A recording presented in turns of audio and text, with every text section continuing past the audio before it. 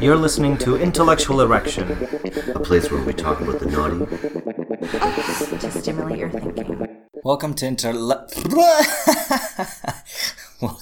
Intellectual Erection. My name's Patrick, and I'm gonna be hosting this podcast. I might have to take a piss before we start. Is that cool? Not allowed. You gotta hold it. You're here. So. And I'm queer. I like the way you belted that. Can I swear on your show, Patty? Fuck no. Alright, we're off to a good start. I mean, technically, my pussy is full out on this couch that we're sitting on. Baby bird feeding somebody a mush banana and then spitting it on their junk and getting them to, like, jerk off with mushy banana as lubricant. Catholic schoolgirl shame, Barbie doll menstruation, humiliation, slut therapy, pro-doming, and double fisting. Yeah, it's that good. I am a full-service escort, so I'm a sex worker. What does your partner or mom or dad think of your job? Yep. I wanted nothing more than to dance to my favorite music, take my clothes off, and have people look at my pussy. I'm pretty sure everyone in Toronto has seen my boobs at some point or another. In Showtime, I don't give a fuck about anything except turning myself on and allowing all these people to watch me do it. Never shared that with people, though. I thought that they would have thought I was like a freak. Naughty. It's so naughty. Naughty. Energy orgasm is it's a profound phenomenon. That's what orgasms felt like to me. It felt like dying. And I obliterated and became part of all things. One of my things I say is horny equals healthy. Healthy equals horny. Because I love watching people get fucked. Wear a dress from his ex-girlfriend that she had menstruated in. Porn as performance art? In your face, gaping asshole, people throwing up, extreme porn. Just watching porn? You would expect every plumber to fuck you. You expect every pizza boy to be bringing extra sausage. First kiss, the oral sex, first penetration, various positions, position 1, 2, 3, 4, and then with 78% of the time men reaching orgasm and only 18.3% of the time a female reaching orgasm, and then bada boom. Specific numbers there. Yeah, research, right? What we were interested in was coming up with a conceptual definition of sex positivity.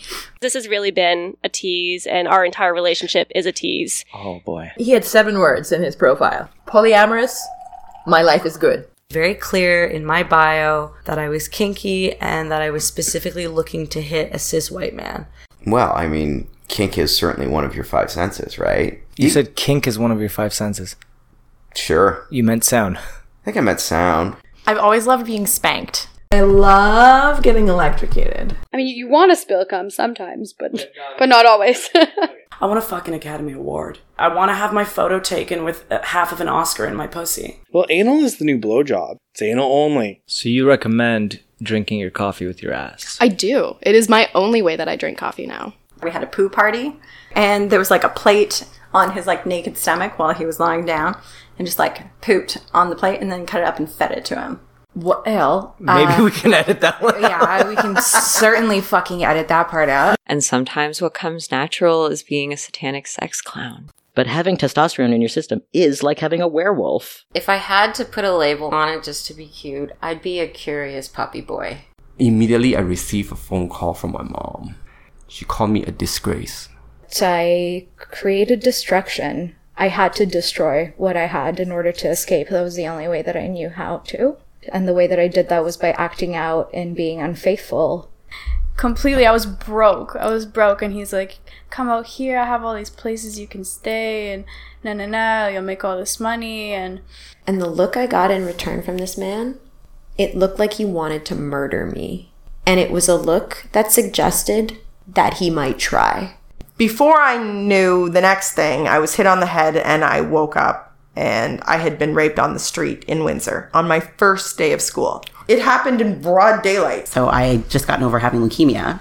And to me, it was reclaiming my femininity and my sexuality, because you kind of become to a point where you're that sick that you don't actually have any sense of sexuality. I found myself pigeonholed into the category of, I guess, would be race play. Just because I am of a certain color, race, or type, there's absolutely a difference in how I'm treated as a sex worker because as like a woman of color, right? A lot of my friends slut shamed me. I fear talking about like the stigma of being like a disabled person who wants to be a slut because like I love sex and I love feeling good and orgasms are great and I love having multiple partners and I love group sex and I love being kinky and weird. People who, meet disabled people think that automatically they're looking for a caregiver. And I'm like, no, maybe I just want to fuck, or maybe I just want to have a good time. Or... There are some people that just, that truly don't empathize with the disability. Well, I'll be honest with you. I was really, really, really conflicted as to whether to come in here today. But, fuck it. It is who I am, and I know that I'm not alone. There's something personally freeing about doing this for me, but also I think it might be good for people to hear. Because when you come in with no experience and you just want to experiment, let's wing it, you have the potential of fucking up royally. We know! You're listening to Intellectual Erection, a place where we talk about the naughty and to stimulate your thinking. Okay, we're getting